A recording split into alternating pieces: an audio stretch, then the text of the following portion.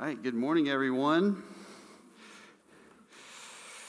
Welcome, and if you need one of our handouts, which are new for this morning, you can pick up one of those if you don't have one already.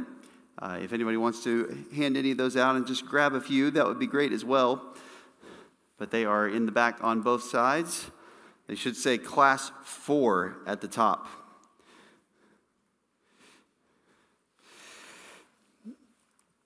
Class 4. Let's go ahead as we begin this morning and go to the Lord in prayer. Father, thank you that we can come together this morning and talk about how we might live a life that pleases you in terms of the decisions that we make. And we know that so many decisions are made daily and things that have ramifications in a lot of ways. We pray that you'd give us wisdom as we decide what to do at every given moment. We pray that you would help us to be wise according to your word, that we would adequately and accurately consider the factors that you would have us to consider. We pray that you would give us grace to understand and to align our thinking with what your word has said. We pray that you would be honored by the fruit that this time produces. And we pray in Jesus' name, amen. Okay, we're going to talk this morning about decision-making and the conscience. Decision-making and the conscience. When we talk about the conscience, just to begin, what are we talking about when we think about the conscience? What do we mean by conscience? Someone give me some sort of loose definitions of what the conscience is. What do you think of? What does it do? And so on. What is our conscience?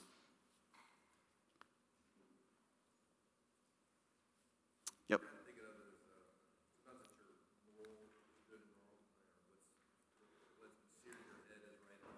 Okay.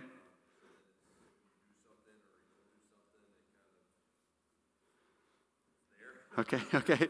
Yeah. So it's what's in your head is right and wrong. So when you do something, it's okay. Yeah, it's there. It's the voice. Yeah. So you got one of those. One of the voices in your head. Anybody else got a voice? Okay. Not that kind of voice. Okay. Yeah. Good. What else? How would we define the conscience? Yeah, Bridget.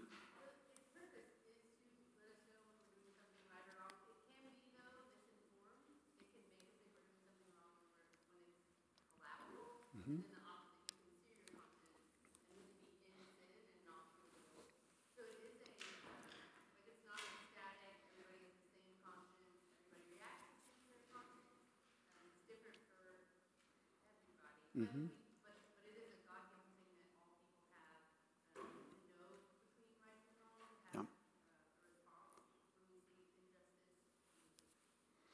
Yeah. So the conscience is it's a right and wrong kind of thing, but it is not something that everybody has the same of. It's given from God, but it doesn't necessarily align with Scripture exactly the way that it should. It doesn't necessarily align with what God wants. Of course, it would be our goal as believers to inform our conscience and align it as precisely as we can with the Word of God. This is where we want it to be. We want the conscience to line up exactly with what God has said is right and wrong. Because if the conscience is telling us this is right or this is wrong, then we want that to line up with God's standard of right and wrong, not some standard of our own making or the standard of the culture. So yeah, sometimes there are people that because their information is different, because what they believe or their basis for morality is different than the Bible, then their conscience is just going to line up in a different place.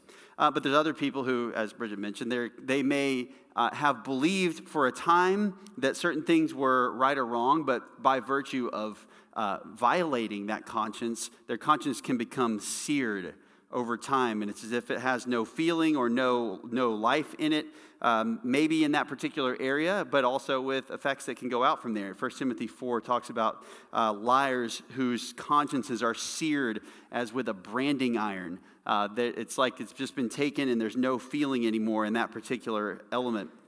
So you have people who maybe just get used to sinning in certain ways and no longer feel bad about it. No longer does this come to mind anymore. They just like put it out of their minds, like they stick their fingers in their ears and they don't care anymore, which would account for sin progressing from worse to worse in individual people, in particular as their conscience is seared over time.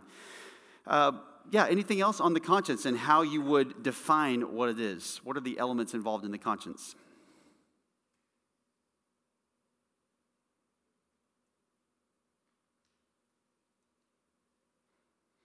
Okay, well, I would just simply say that the conscience, if we want to put it one way, is the faculty of the inner man that alerts you or permits you when you're thinking about doing something that you believe has a moral element to it, or when you have done something that you believe has a moral element to it. But it's simply a faculty, it's a God-given faculty in the inner man. It alerts you or it permits you when you're thinking about doing something that you believe has a moral element to it. Romans chapter 2 says that on the day of judgment, people's conscience are going to bear witness. Their thoughts, Romans 2:15, alternately accuse or else defend them. Everybody has a conscience. This is a passage not about Jews, but about people without the law. And he says that basically Gentiles, all the nations, even though they don't have the law of God, do a lot of the things that align with the law, which is a testimony that God has written a basic moral stamp upon their heart. Where their conscience diverges from that is the result of a lot of different things. Sinning against that conscience, denying God, changing a view of God, having different moral prescriptions made up or that they follow, different things that they have learned. And so it can over time deviate from that. And that, of course, can even be it can be imprinted upon their conscience from a very young age. But nonetheless, there is this basic idea that people know there is such a thing as right and wrong, and many of the things that we that are shown in societies around the world and nations around the world throughout the course of history demonstrate that there are just certain things that are right and wrong, and people know this. So the conscience is something we all have. It's something that alerts us, or it's something that excuses us in the right kind of sense. It can permit us to do things. It can tell us, nope, you're good to go. This is not wrong. It makes you think that this is okay. And so it's important that we have it aligned with Scripture. So the question then is, when we come to decision-making, oftentimes there is a category of decision-making that people refer to as, quote, conscience matters. Conscience matters. And they connect these decisions with matters of the conscience, matters that have to do with this faculty that is in the inner man that tells us something is right or wrong. Why do people call things conscience matters? Why has this terminology taken root when it comes to such decisions that are not necessarily decisions that are so much the moral explicit things like don't murder, don't steal, don't commit adultery, 10 Commandment type of stuff? Why has this term taken root for matters that go beyond the direct moral commands of Scripture? Well, largely this is because there are a couple of key passages that deal with decisions where people do have disagreements, where they will act differently, and they do have, there are even disputed matters of various kinds, such that people have different practices. And these passages, both of them, are connected with the conscience in Scripture. So the two passages that are here, you should see this on your handout. Two passages about conscience matters are Romans 14, verse 1 through really chapter 15, verse 7 is about the best place to end that section. And then 1 Corinthians chapter 8 through 10. Romans 14, 1 through 15, 7. And 1 Corinthians 8 through 10. Again, these are passages where there are Christians who take different paths with regards to particular matters that the Apostle Paul brings up. And in both places, the conscience is a major player. So it has come to be the case that when we talk about matters where there is disagreement on people practicing certain things or doing things that go beyond the most clear, direct, moral, fundamental statements of the Bible, then there are disagreements. And these are then connected with the conscience. So I want to talk about that because I think that we need to be careful in just assigning these things strictly as what we call conscience matters. And I want to think about some of the effects of doing that. But before we get into that and see what happens if we're not careful with this terminology, I do want to look at these two passages and see some of the principles that we can use for making decisions where the conscience or differences of conscience are involved. So Romans 14, if you want to turn there. Romans 14, I'm going to try to do something of just a survey of these two sections in Romans and 1 Corinthians.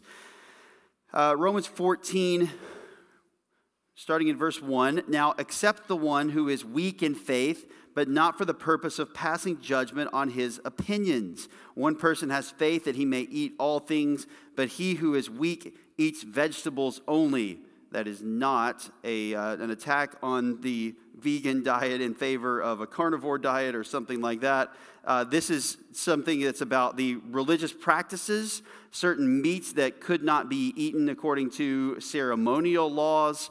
And there were people in the church in Rome who were kind of hanging on to these qualms about doing this, even though, having become Christians, they were free to eat these things, and there was no prescription against them for the Christians. So the one who eats is not to regard with contempt the one who does not eat. The one who does not eat is not to judge the one who eats, for God has accepted him. This is a passage that is really all about believers who are not on the same page with regard to the exact level of their functional freedom in Christ, nonetheless being unified with one another for a number of principles that he lays out. The end of this passage is the same as the beginning, where he talks about accepting one another. So 14:1, accept the one who is weak in faith. 15:7, therefore accept one another, just as Christ also accepted us to the glory of God. There are two fundamental ways to deal with people who have disagreements on these kinds of matters, where their conscience might have more qualms than yours, or your conscience may have more qualms than theirs about a particular issue. You can either reject them and not care about them and really think of yourself as more important in a lot of ways, or you can accept them and receive them and welcome them and not treat them poorly on the basis of having this differing opinion. There are a lot of ways where we might treat someone else poorly that Paul lays out here. Verse 3 talks about this. The one who eats, that is the one who doesn't have this problem where their conscience thinks that it's wrong to do this, they're not to regard with contempt the one who does not eat. They're not supposed to look down on them, and they're not supposed to say, well, this person won't do this, I'm better than they are. And the one who doesn't eat, that is the one who has this stronger conviction about this particular thing, is not to judge the one who eats. The one who is more willing to exercise, or perhaps even more able because of his conscience freedom, to actually carry out this practice. So the one who does not eat, the one who abstains from this, is not to judge. He's not to pass judgment on the one who eats. He goes into a lot of reasons why this is the case. God has accepted him, verse 3, so he's been accepted by God. You're not the judge of him, verse 4. God is. Who are you to judge the servant of another? To his own master he stands or falls, and he will stand, for the Lord is able to make him stand. We are talking about, he goes on to talk about how we live for Christ, and we are not living for our brother's approval in this direct sense. We live for the Lord, and it is Christ who is the Lord of all. Verse 9, to this end Christ died and lived again, that he might be Lord both of the dead and of the living. And so the things that we practice, we are accountable ultimately to God for, and we are not in the place of passing judgment on someone else. Now, the obvious caveat that always comes with that is that we in the church, when someone else is actually sinning, are supposed to address that person, are supposed to bring that up to that person, are supposed to rebuke where there is sin, and are supposed to judge someone, that exact word, when they will not repent of their sin. And Paul chastises the Corinthian church in 1 Corinthians 5 because they will not judge the immoral so-called brother. So there is a place for judgment when someone is actually sinning. But here, this is referring to matters that are above and beyond what Scripture requires of all believers. And they're just convictions that an individual believer has in his own conscience. And he says, you're not to judge someone else because they're not holding to the same standard that you personally adhere to. On the other side of things, we're supposed to make sure we don't lay down a stumbling block for a brother. So when someone else has a weaker conscience and they are more tempted to, it's not more tempted, they're going to violate their conscience if they do a particular thing that we do, we're supposed to be careful that we don't put a stumbling block in their way. Verse 13, therefore let us not judge one another anymore, but rather determine this, not to put an obstacle or a stumbling block in a brother's way. I know and am convinced in the Lord Jesus that nothing is unclean in itself, but to him who thinks anything to be unclean, to him it is unclean. So there are people who believe something to be unclean, they believe something is not permitted by God, and they are unable to eat that. It goes above and beyond what's required of the Christian, but they have this hang up with it, and they say, I can't do that. And so functionally, for that person to go through with that before God would be to do something that would be wrong. And therefore, if we are aware of this, we should be careful that we don't cause them to go into that. This is the idea of causing someone to stumble. In verse 15, it says, if because of food your brother is hurt, you're no longer walking according to love. We're going to talk about that principle more in 1 Corinthians chapter 8. So then, the rest of the chapter, largely he's saying that we're not supposed to prioritize things that ultimately are less important than God's work in other believers and in the church. Food and these other matters of freedom that we have are not the ultimate things. And the more important thing is the souls of the people around us. The things that God is doing. So he says, verse 15 at the end, don't destroy with your food him for whom Christ died. Verse 17, the kingdom of God is not eating and drinking, but righteousness and peace and joy in the Holy Spirit. Which one is more important? The spiritual work that's going on. So verse 19, we pursue the things which make for peace and the building up of one another. Do not tear down the work of God for the sake of food. Okay, so, there are a number of other statements along those lines there, but that's the gist of it, is that you are not supposed to say, well, the most important thing is for me to exercise my freedom. Now, we'll talk about those things a little bit more in 1 Corinthians 8 through 10, but I think it's important for us to understand something here, which is that Paul refers to certain personal persuasions in the conscience as weaker faith. Weaker faith. Notice, he does not call them stronger faith. He does not call stronger convictions about something stronger faith. And this is a very, very important thing for us to understand when we're dealing with matters of the conscience, matters of differences of judgment and differences of opinion about particular things that go beyond what Scripture requires of us in the Christian life. This is a very, very difficult thing sometimes for people to accept. Paul refers to the person who has stronger personal convictions as the one who is weak in faith. And we often think, especially when we are the one in that position, that we are the one with stronger faith.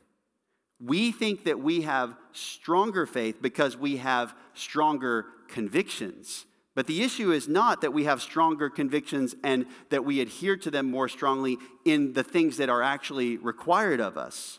The issue here is that this person thinks that they are obligated to do more than what God actually obligates them to do. And Paul says that this is actually a weakness in grasping onto the Word of God and in believing that God has said you're actually free in this matter.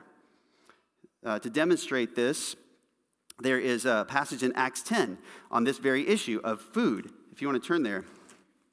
Many of you know where this is going, but Acts chapter 10, Peter, having been very influential in the spread of the early church, he is in Joppa, and the Gentiles are about to receive the gospel through his hand. He doesn't know this yet.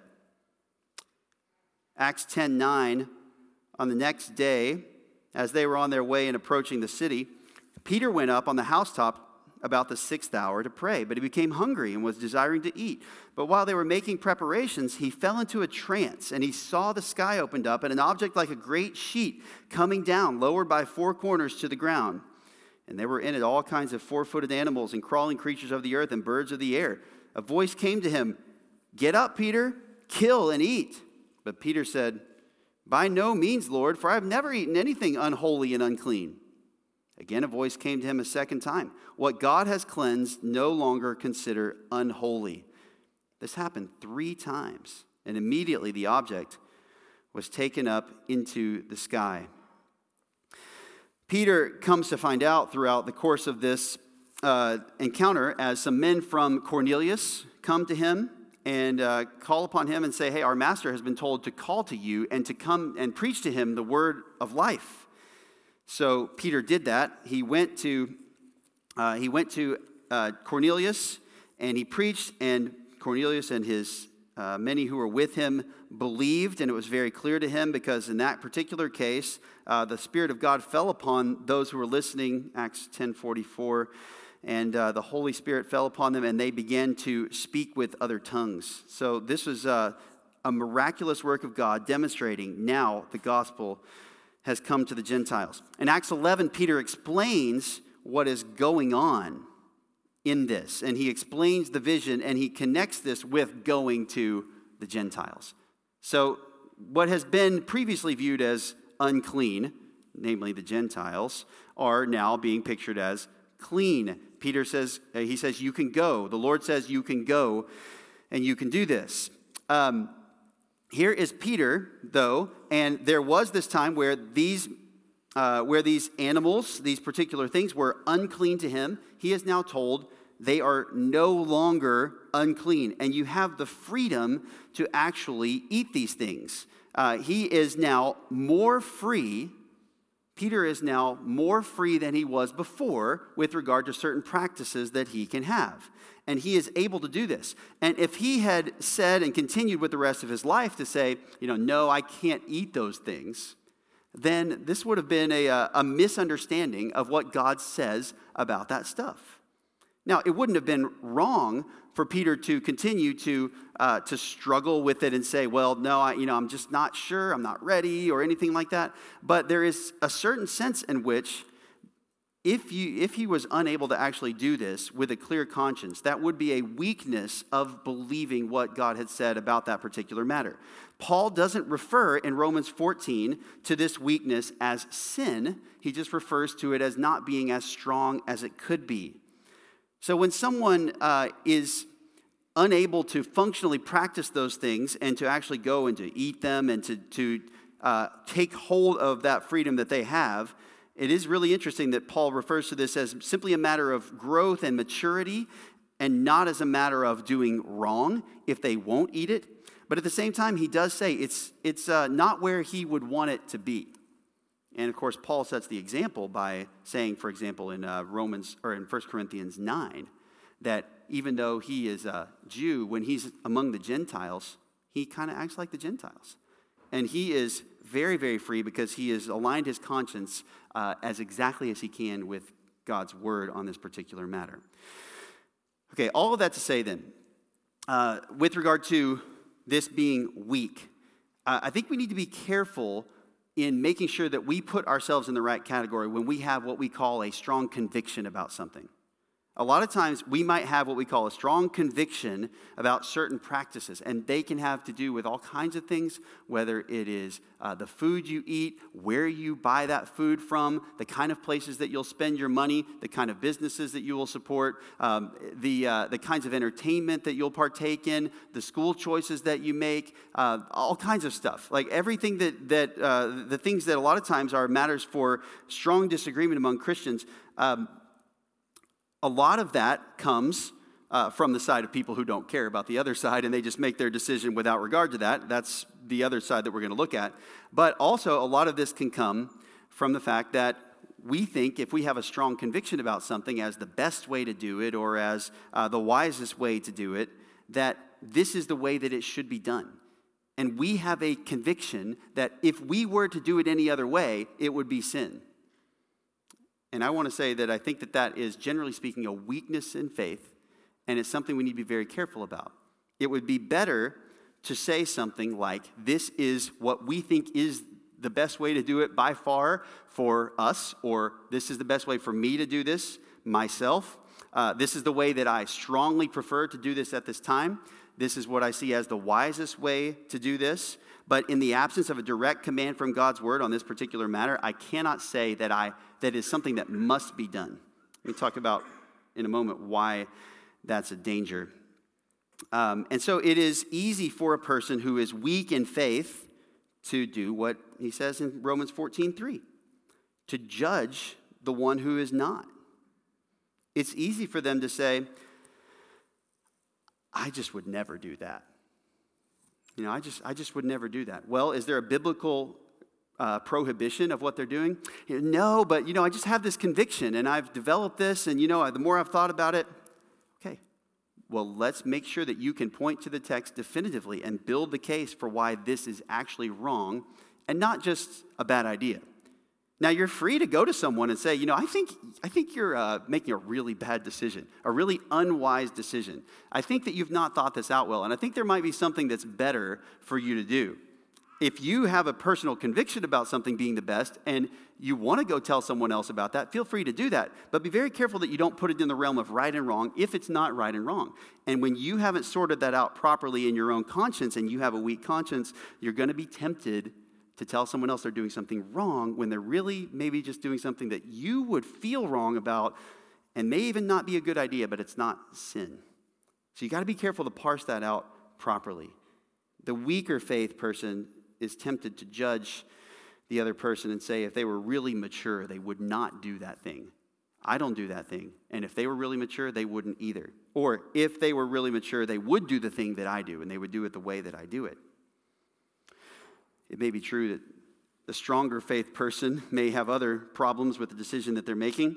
They may be displaying a lot of immaturity in their decisions. But that doesn't necessarily mean that they're doing the wrong thing in and of itself. So just be careful when you look down on other people who do things that you won't do or don't do things you feel like you have to do. When you look at other people and say, I could just never do that. When you say, I just have a conviction, and it just comes down to personal conviction, and you're tempted to start to look down on other people who do things differently, be very careful on that particular point. All right, we are going to talk about the other side of this, so just hang tight. Let's go to 1 Corinthians chapter 8 for a moment. Then I want to take some questions. 1 Corinthians 8, and we can fill in the blanks here. Now, this is more than we're going to go through every verse on, but there are a number of principles in this passage. You know what? Let me do this. Let me ask if there are any questions before we go there, because it's going to be a little bit in there. So any questions or other things so far? Yes, Heather. Yeah.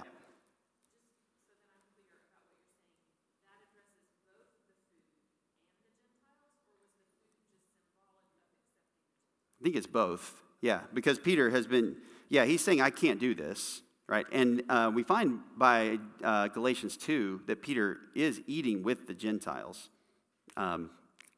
Maybe it's too much of a jump to say that he was eating their food, but he was in the practice of eating with the Gentiles until certain people came, and then he kind of shrunk back because he was afraid of people judging him for eating with them and violating that law. So yes, I would say it is both. It is clearly representative that God is bringing salvation to a new group of people. That's the main point of that. But he's doing so by virtue of saying, Peter, you don't have to do this. Peter had not been in the practice of doing this, and he's telling him on the spot, like, do this. This is fine. This is clean. Now, the only challenge, I think, like the hardest argument against that particular view that it is talking about the food is that it doesn't actually say that Peter ate then and there. So I do want to acknowledge that.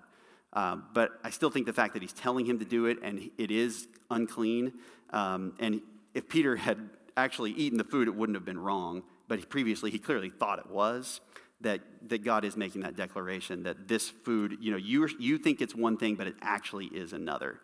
And Peter came evidently to believe that at some point between then and to change his practice between then and what would have been probably before Acts 15, Galatians 2. best as I can put it together. So, yeah, in the next few chapters, I don't know how many years that would be exactly, but at some point, yeah, Peter did make that change. Yeah. Yeah, Ryan. Yep, he did. So that's a great point. Yes, in the Old Testament, God had said, so if you're under the law of Moses, as a Jew or as someone who, as a Gentile, had joined himself to Israel and decided to go in with them, those foods were actually sinful for a certain group of people at that point. And this is why they had the hang up with it. They still had, not only had they come out of this Jewish background, but they also, this is still part of their national heritage and practices and stuff. Which, by the way, is why there's a difference between the way that Paul treats someone who is a Jew who continues those practices versus someone who's a Gentile in the book of Galatians who starts those practices. What they're doing is just the remainder of an ongoing conscience and an ongoing practice.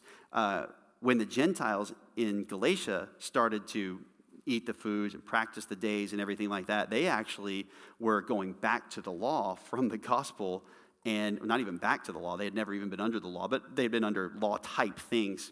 Sorry, I'm getting too much in the weeds on that point. But chapter 4 says you're going back under elemental principles of the world rather than Christ. And he says you are denying the gospel by virtue of thinking you have to have the law, which is of works, instead of the gospel, which is by faith.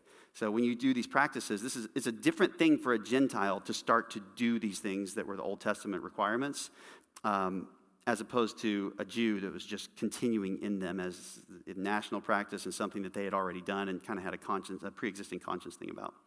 So, yeah, there is a difference. Mm-hmm.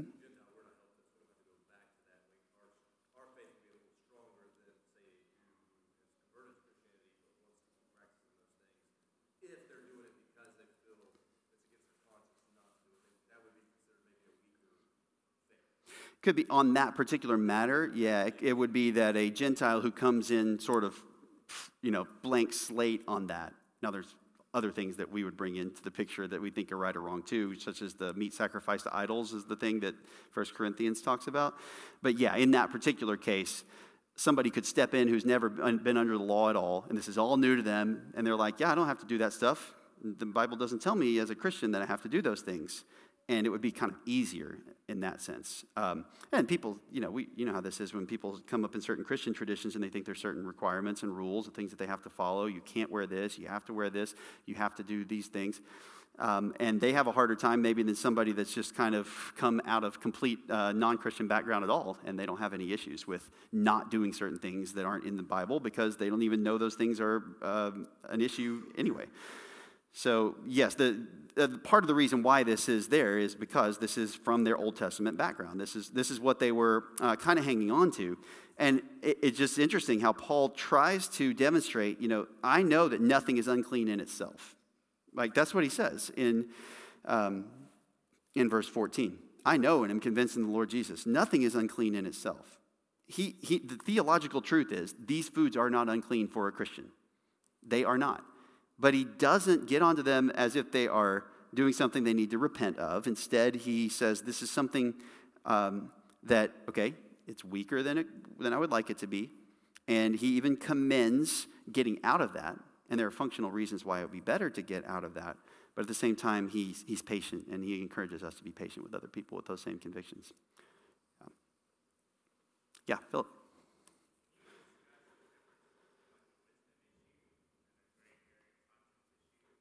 Yeah.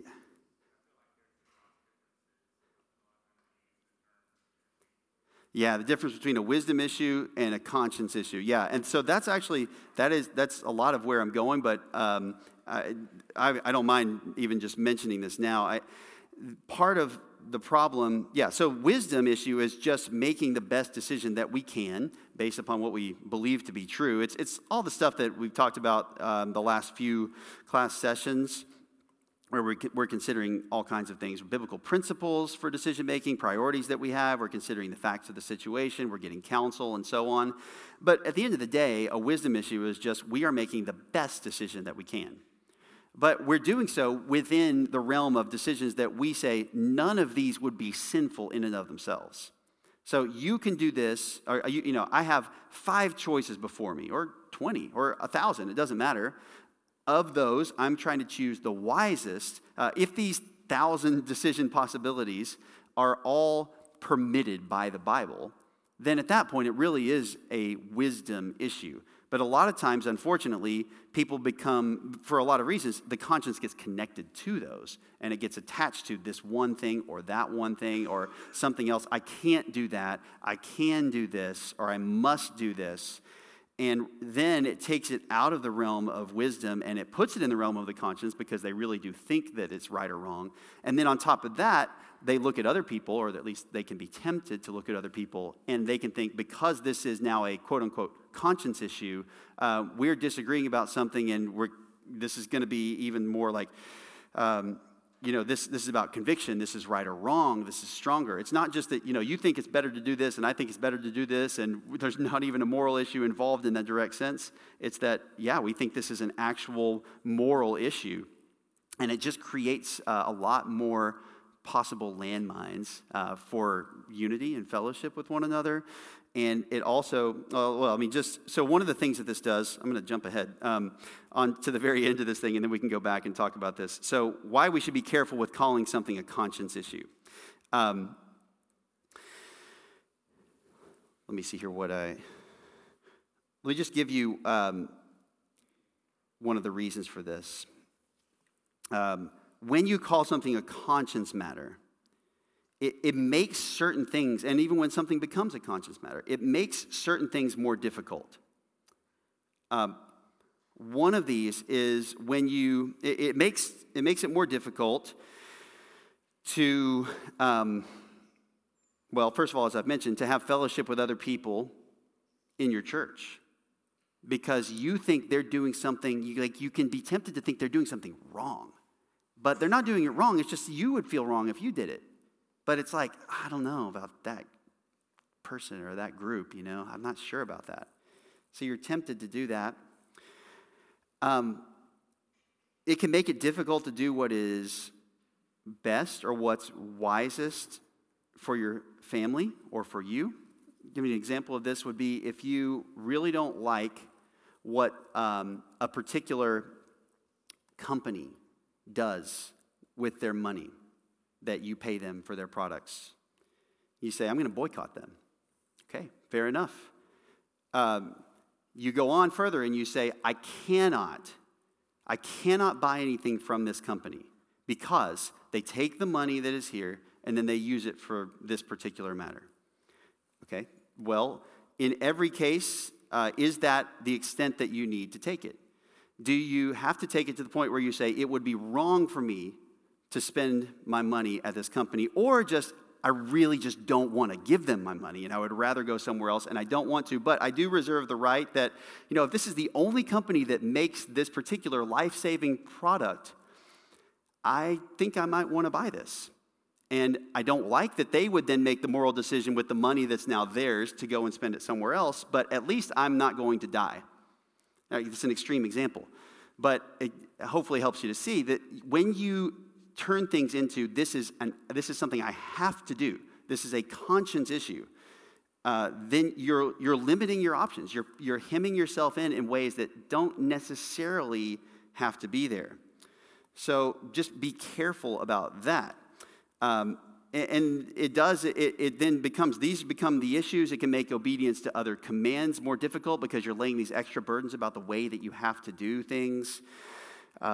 So it just creates it adds additional layers of obligation to your own life.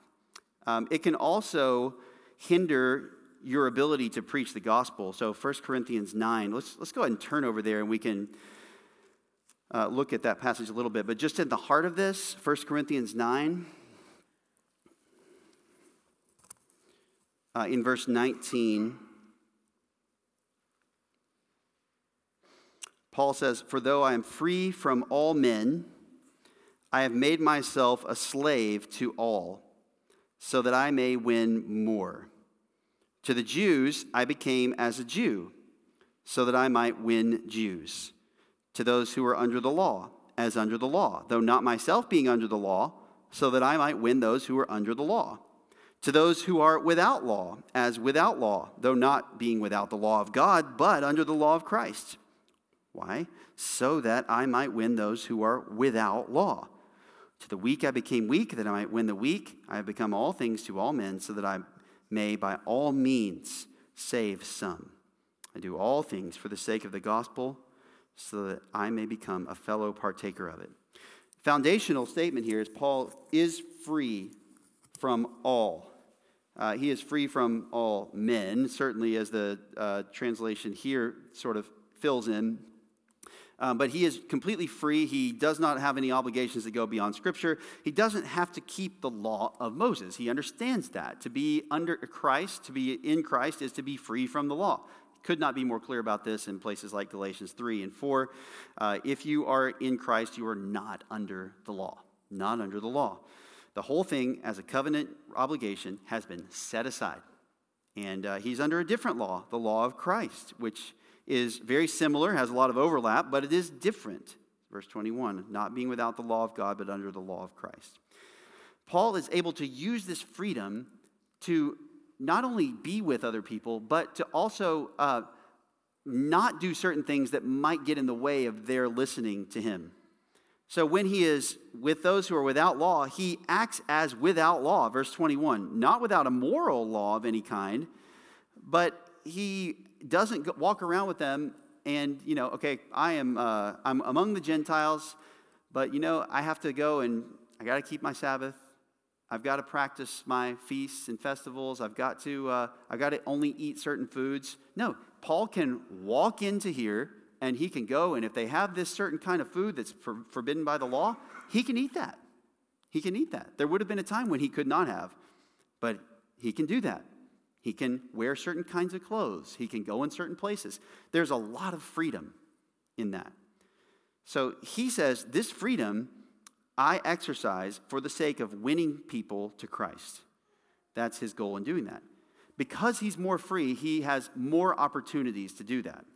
Now, there might be some particulars about Paul's situation, being a Jew in the midst of Gentiles, that might make this a more significant thing than it is for us today. But maybe there are some opportunities where we get a chance to do things that are beneficial for the sake of the gospel that we might not otherwise because we're free, and if we are as free as we can be rightly in our conscience. Let me give you the example of just this, and we'll talk about several angles on this. But ask yourself, could you go into a bar if that was the only opportunity that you had to preach the gospel to someone who was in there? Could you do that in your conscience? Some of you might not be able to do that in your conscience.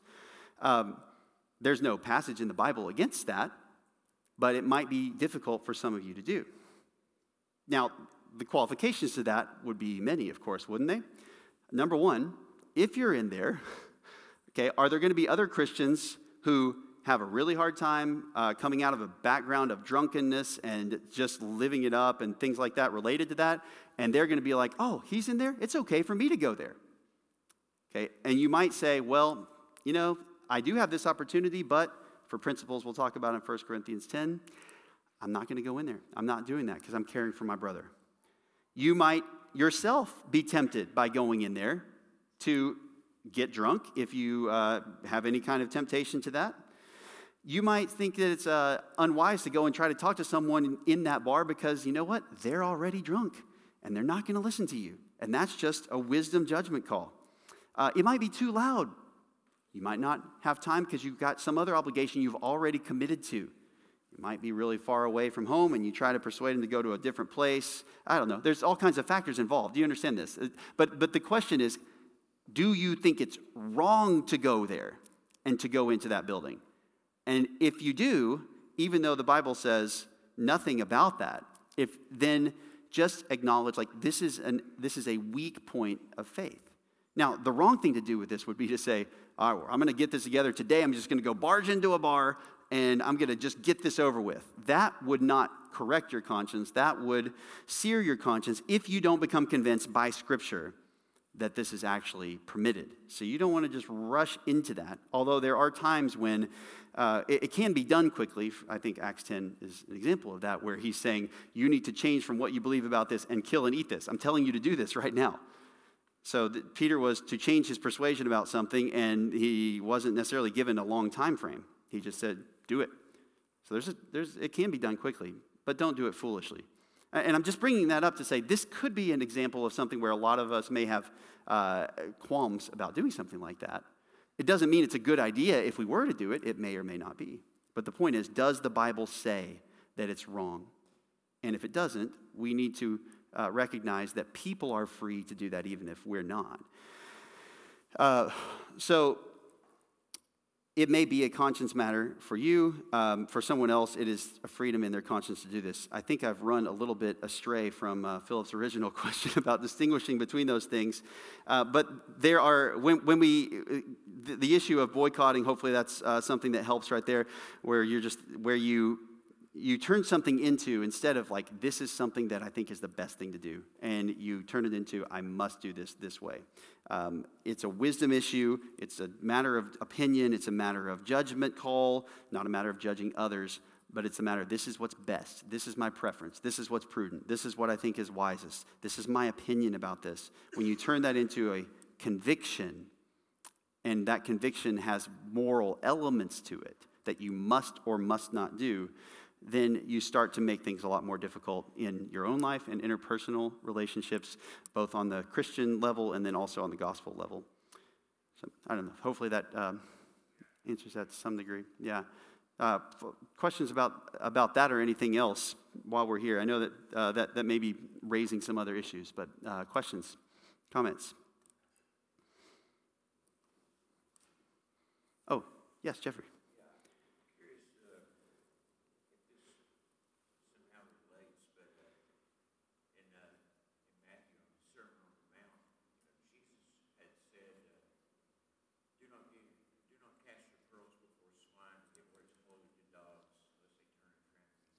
Mm-hmm.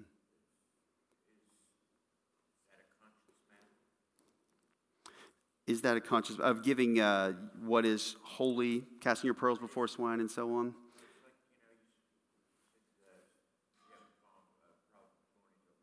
Mm-hmm. Mm-hmm.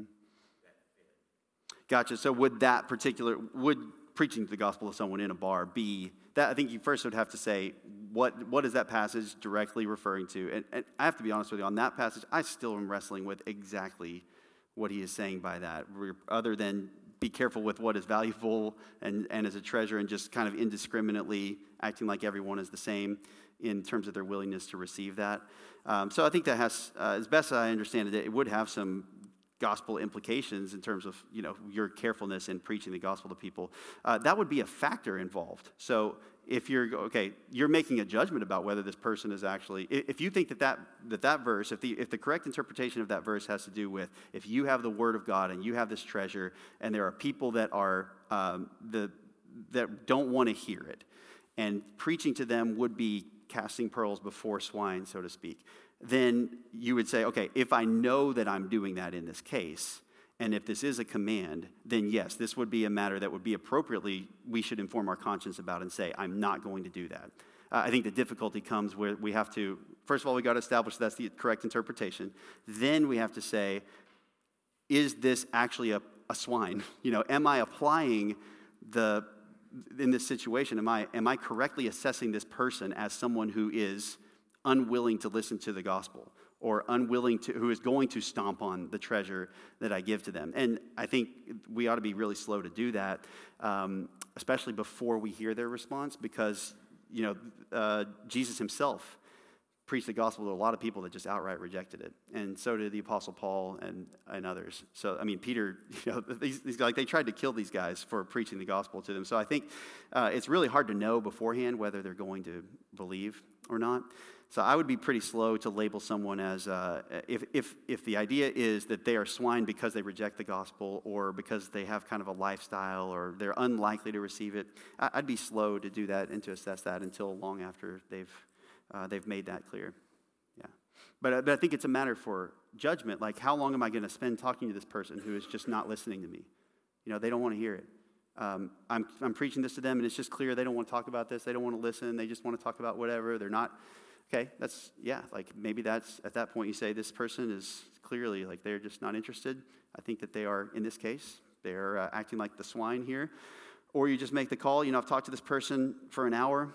I'm not going to keep talking to them because there's another person right here next to me, or I can go over here. And, you have to, so some cases it's a judgment call as well, like how much do I actually do this? So this is where you have certain things that are matters of direct biblical prescription. They should be like, I'm not going to do this, or I am going to do this because it's wrong.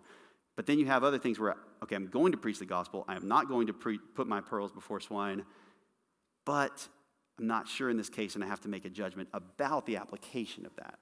So that would be the difference. Is that what you're asking about? I mean, is that along those lines? Yeah, if you have any follow-up, I can, to clarify for me. Yeah.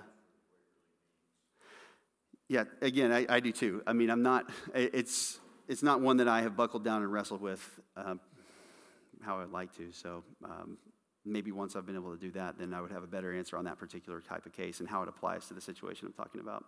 So, yeah. Yeah, Steve.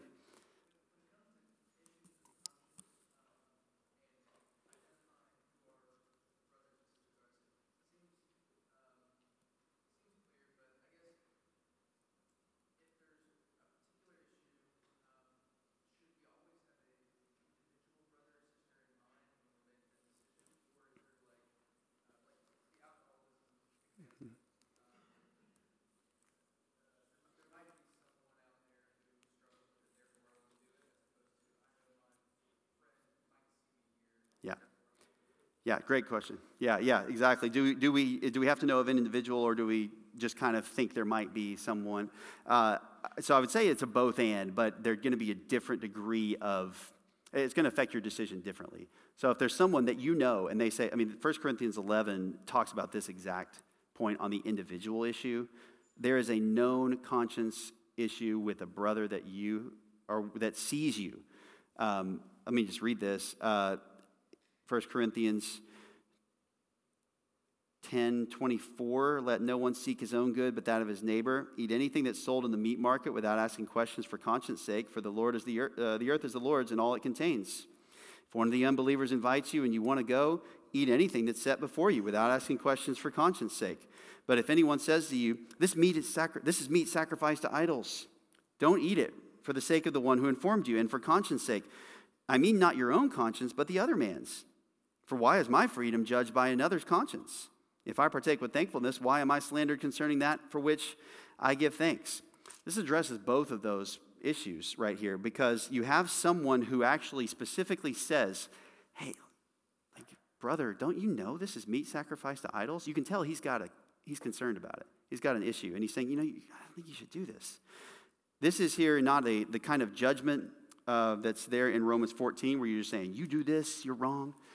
There's a concern here, and he says, for the sake of his conscience, not because it's wrong. And if he judges your conscience, verse 29, I mean not your own conscience, but the other man's. For why is my freedom judged by another's conscience?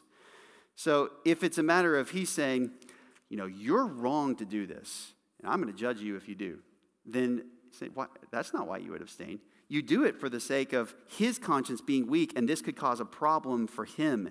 Like, this is wrong. And that can kind of work out in a lot of different ways. Maybe he's not ready. He would be really harmed by you doing this in some way.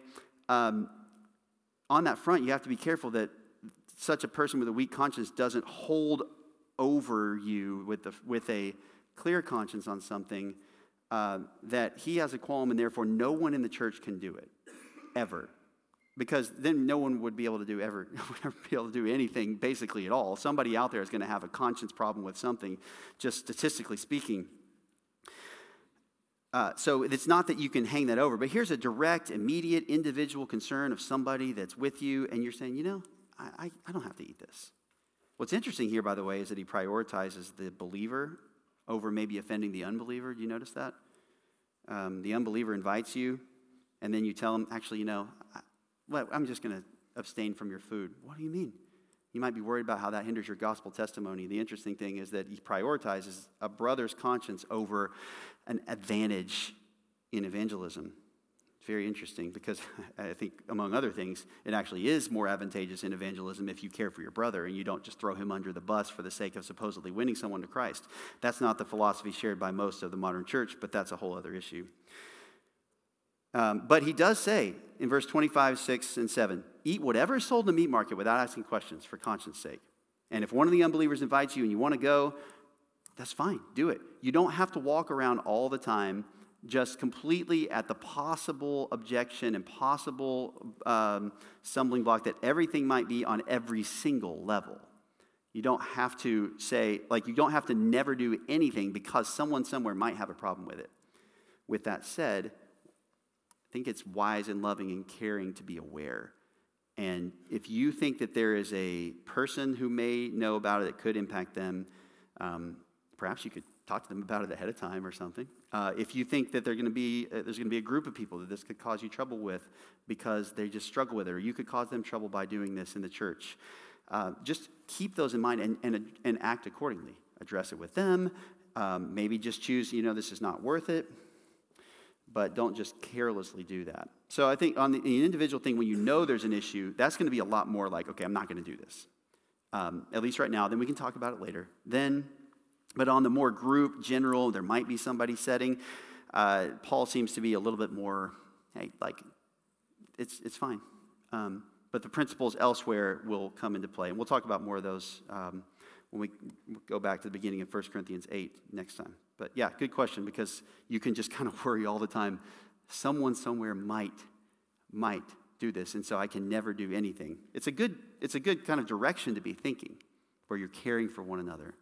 But it can be crippling in terms of never being able to do anything at all for the hypothetical person that may not even exist or ever be affected by what you do. So you just have to exercise judgment on that, governed by love. All right, we should wrap up. If you have other questions, we can talk next week. I'd be happy to talk further individually if you have anything like that you think may be more appropriate for that setting. We will come back next week and talk about 1 Corinthians 8 and perhaps some further pitfalls, although we've covered a lot of what's sort of there in the later section of your handout. Let's pray together. Father, thank you for this morning. Thank you for giving us a conscience. Thank you for cleansing our conscience in Christ through his blood so that we can serve you in that way. Father, thank you that you've given us these instructions that help us to carefully navigate in ways that prioritize what you prioritize, the care of our brothers and the spread of the gospel and, of course, the glory of your name.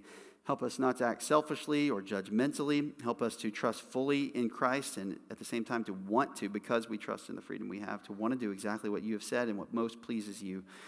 God, give us grace this morning to encourage and help one another. We pray in Jesus' name. Amen.